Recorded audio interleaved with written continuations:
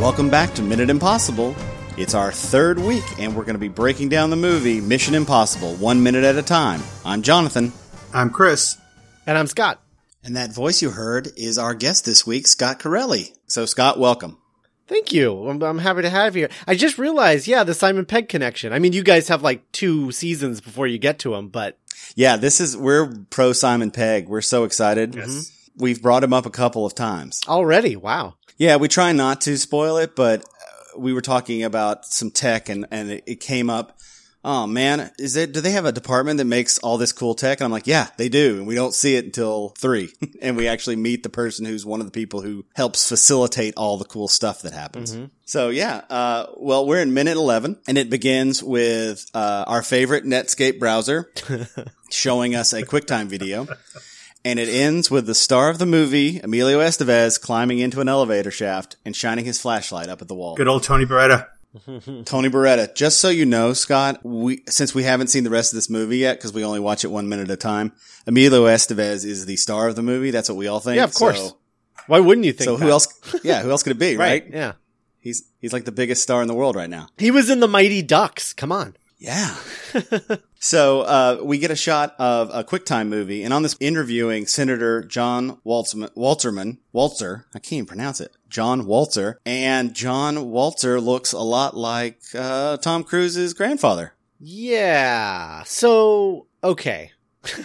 He also looks a little bit like Jeff Sessions on Saturday Night Live. It's kind of weird. A little bit. True. Also a little like Ross Perot from Saturday Night Live. Dana Carvey's Ross Perot. That is true. He does. But okay, so I understand what they're doing and what they're setting up here. But I have to say, I really do like how they improve on this concept, the mask concept in future movies. Yeah, their mask ripping technology and effect gets a lot better. Yeah. Yeah, definitely. Here it's like, man, we really lucked out that this guy looks just like one of our guys. And also, they only, at this point in 96, you could only do old man makeup. Mm-hmm. That's all you can do. They couldn't make him look like somebody else altogether. I'm having Back to the Future Part 2 flashbacks, watching this bit. Yeah, he went to a rejuvenation clinic. Yeah. It's a little bit old Biff, you know? Or old Marty, actually. Old Marty, yeah. Yeah, definitely old Marty. Maybe Senator Walter wears double ties. I don't know. That's the trick. He's from the future. We just don't know it yet. Mm-hmm. Yeah, and McLaughlin is talking to the senator, and he brings up Frank Church, which, of course, because you're doing a minute podcast, I had to figure out who Frank Church was. Frank Church was a politician back in the 50s, and he went all the way through the 80s, and he was one of the Senate chairs for Foreign Relations and also one of the Senate chairs for Foreign Intelligence Surveillance Act, and he created it to watch over the committees of intelligence because I guess in the 50s and 60s, the intelligence community had free reign and no limitations. It could do anything they wanted. And I was like, oh, I didn't, because if you've seen the most recent Mission Impossible movies, this is something that's happening in these movies. Oversight, which wasn't happening before, which I think is very interesting. It's very dry. The fact that they even put it in this movie usually means that the writer has an axe to grind or felt this was necessary to the plot of the movie. Mm-hmm. I don't think anyone seeing this movie is going to know who Senator Frank Church is. But apparently Robert Towne did, I'm sure. Yeah, we've talked a lot about Robert Towne, the writer. He put in a lot of special meaning. We have special in quotes because some of the stuff he says is special is not special. It's very vague and esoteric and not interesting at all. But we try and live by what the movie says. So, okay. Thank you.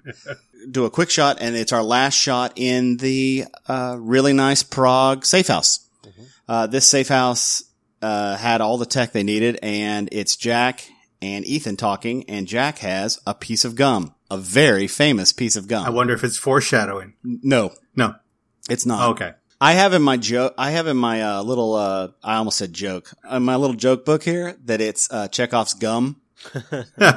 And that's the best joke I have for this episode. So ever since I first saw this movie, I thought it was a huge missed opportunity that no one chews this gum. I would agree with that. Like you have that great joke, but then there's no payoff to the joke because no one actually chews the gum.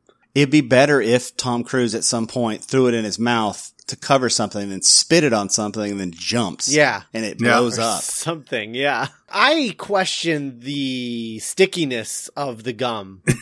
Anyway, without chewing on it. Like, I don't know, I've had a stick of gum and you press it together and it's just got like the powder on it. It's not sticky. It's not going to stick to anything. You got to add saliva to it. Well, luckily he's not going to have to stick it to anything. This gum is useless. It's not going to be used in the rest of the movie. Right. Of course. Of course. Of course. I'm kind of looking for Kristen Scott Thomas in the back of these shots here in that safe house in Prague. I'm assuming she's still not there. Oh, poor Kristen Scott Thomas. We figured out in the last episode, Scott, that Kristen Scott Thomas wasn't there for the shots they did in Prague, or at least in this safe house set. All of her stuff is shot in front of a window next to a lamp, like in a medium shot. Oh. She was definitely not there the day it happened. Yeah. Wow. Yeah, and when we figured that out, we're like, oh my God. Editing trickery. Yeah, and then Jack is showing him how the gum works, and then he says something, the weirdest line, and I wrote it down, and also I looked at the shooting script to see if it was the same. It's hasta lasagna, don't get any on ya. Mm-hmm. I've always said hasta la pasta, and there's never been a finishing to that sentence. Had you guys ever heard of that before? Well, funny enough, it's from the script. It's from the shooting script. Wow. It says, hasta lasagna, don't get any on ya.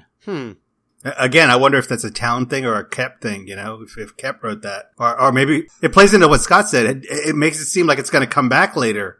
Yeah. But, you know, I mean, very specific to, you know, don't get any on you, sort of like somebody chewing it. So, yeah. I would like to see somebody chew on it now. Hopefully, they bring it back in the next movie. I don't think he's saying hasta lasagna, don't get any on ya. I think he's saying hasta lasagna as in see you later. Like if you do this, it'll blow somebody up. And the blow up is what's going to get on you. Right. Yeah. Yeah. The lasagna. The lasagna. the human lasagna. Right. The human lasagna. Yeah. Oh, that's horrifying. Yeah. Yeah. No, it's a horrifying line. The best part of this tiny little scene is not that he's talking about gum. It's that Tom Cruise is chewing gum. Yeah. He's been chewing gum from the beginning of this movie since the first time we saw him, pretty much. It's the trick. If you can't have him chewing gum, have him eat an apple, because everybody looks cool eating an apple and everybody looks cool chewing gum. I guess that's the trick. I'm glad that they didn't do like he spits the gum out or something after he says, just don't chew it. I don't know. I feel like there could have been some kind of gag there, and I'm glad that they didn't go there. That being said, they do take a beat like they're in front of a live studio audience, waiting for the laugh. You also see in some future minutes too, there's some hijinks music that I was expecting in the background of this that wasn't there. It definitely felt like a sitcom. Uh-huh. Like one of them was going to break. And break character. Yeah, absolutely. That being said, I remember seeing this in the theater, and that just don't chew it got a huge laugh in the theater. Huge. I believe that. I remember it too. Yeah, it did. It was simpler times. Yeah.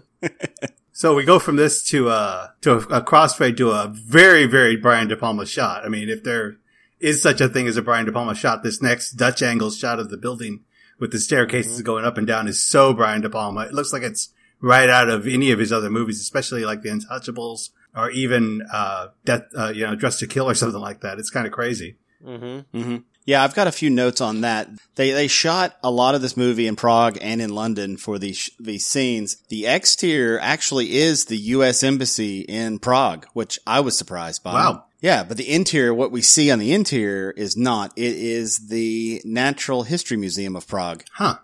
Interesting. And it was used, you'll see it again later. It's the Venetian Hotel in Casino Royale. The interior lobby when he comes in and gives his name with Vespa. That's a good point for me to ask a question I had for you guys. Because I was thinking about this red light, green light gum. And the concept of, Mission Impossible gadgets and things, and Bond always gets gadgets in the movies. So what do you guys think, as Mission Impossible guys, what do you think is the difference between what a Mission Impossible gadget is and a James Bond gadget? That's a great question. I think that in this movie, they hadn't really established what a Mission Impossible gadget was. they're still kind of James Bondian because the gum is very James Bond. Like I expect Q to be showing, like Bond trying to chew on it and Q's like, get that out of your mouth, 007, that sort of thing. Cause, it just looks like that sort of item that they would have in a Bond film, like in the Roger Moore or even the Pierce Brosnan films. That gum feels like, the pin. Yeah. From GoldenEye, that clicky pin. That's exactly what this feels like. Yep. I think for me, when they finally figured it out was the second one. There is a monumental shift in technology. I know the movie also takes place a little bit later than the first one, but they move directly into voice mimicry instead of like doing a voice. I mean, he's doing a voice. Mm-hmm. Tom Cruise later on is going to be pretending to be someone with no vocal, changes. Just him doing a character. And I think they had to fall back to that because they just didn't have I think writing the script, they didn't have the technology to even fake it at this point.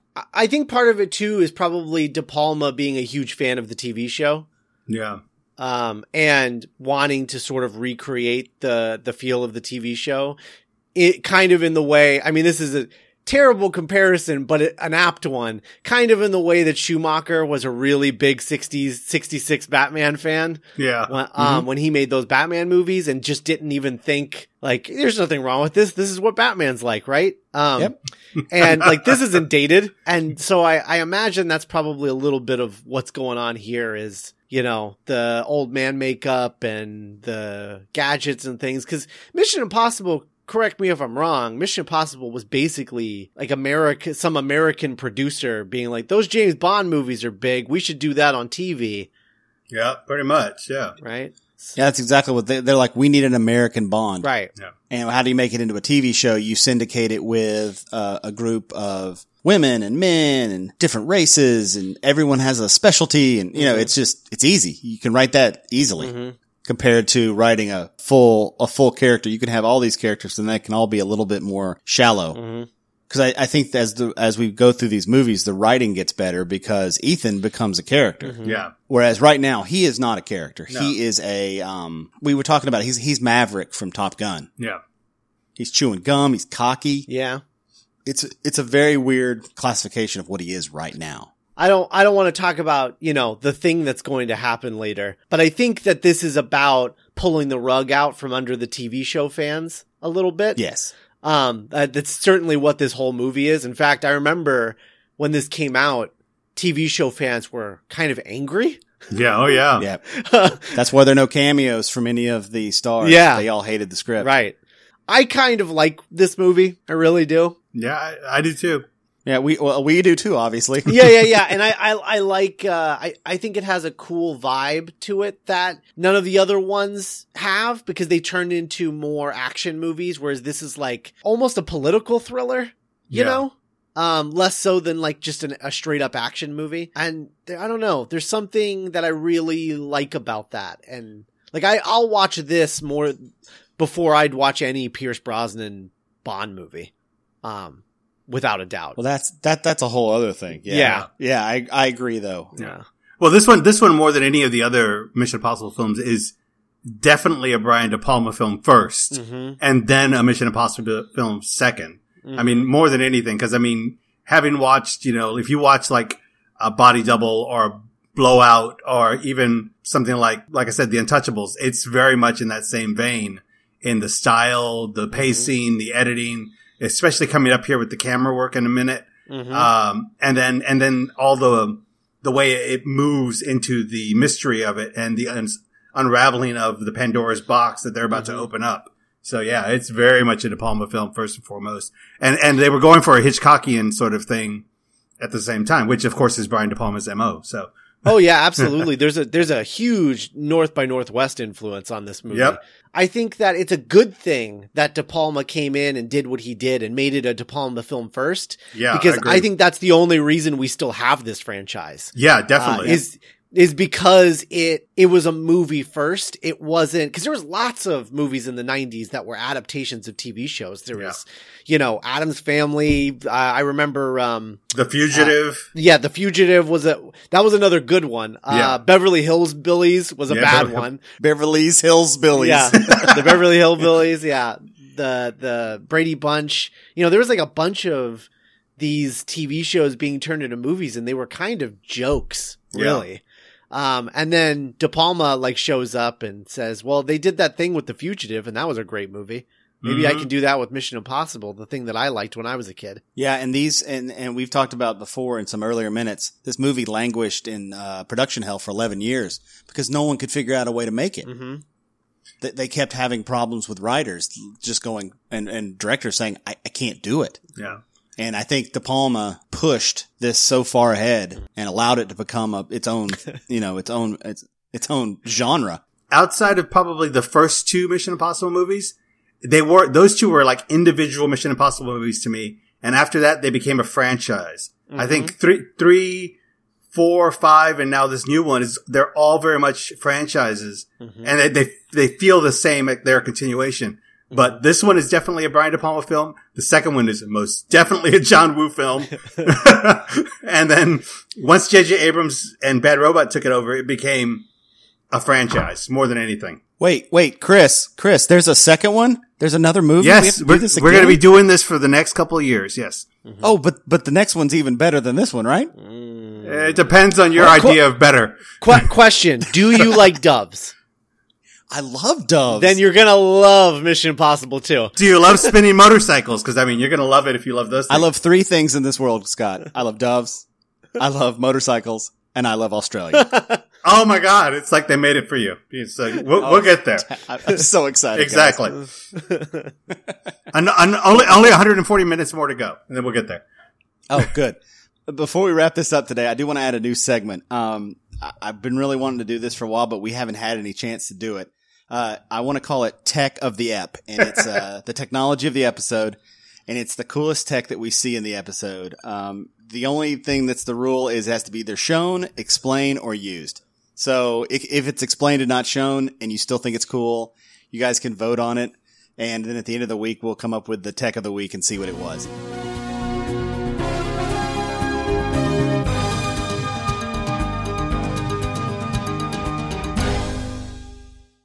This week, I'm voting for, of course, the gum. Yep. Mm-hmm. I think that's the coolest thing. But in the next minute, we may see some other tech that's cool. I'm gonna vote for perfectly clear video in a 1996 Macintosh. Oh my God! Yes, a QuickTime video that is perfect off of Netscape. Yeah, that's wow, way more impressive than Explodey Gum. I think. As far as we don't even know if that gum explodes. We've just been told that gum explodes. Right, that's true. It's theoretical. It's Schrodinger's gum at the moment. Exactly. No, it's Chekhov's gum.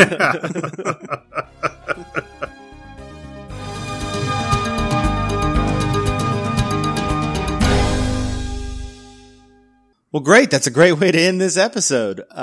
Scott, thank you for coming today. Yes, thank you. Can you stick around the rest of the week? Yeah, absolutely. Happy to. Fantastic. Cool. Do you have anything you need to plug? I have so many things to plug. I'm gonna sparse it out over the course of the week. Okay. But let's start wide, and I'll narrow it throughout the week. So duelinggenre.com is my podcast network that I do with a bunch of great people who are all doing podcasts, and you can check out everything that we do over there at duelinggenre.com. Lots of Movies by Minute podcasts and all kinds of other stuff, original podcast series, stuff like that. So go check that out, duelinggenre.com. Awesome. Very cool. You can always find us at Min Impossible on Twitter. That's MIN Impossible. And on our Facebook group, The Impossible Minute Force. We'll see you tomorrow on Minute Impossible. I've been Jonathan. I'm Chris. And I'm Scott. This minute will self-destruct. Now we're done.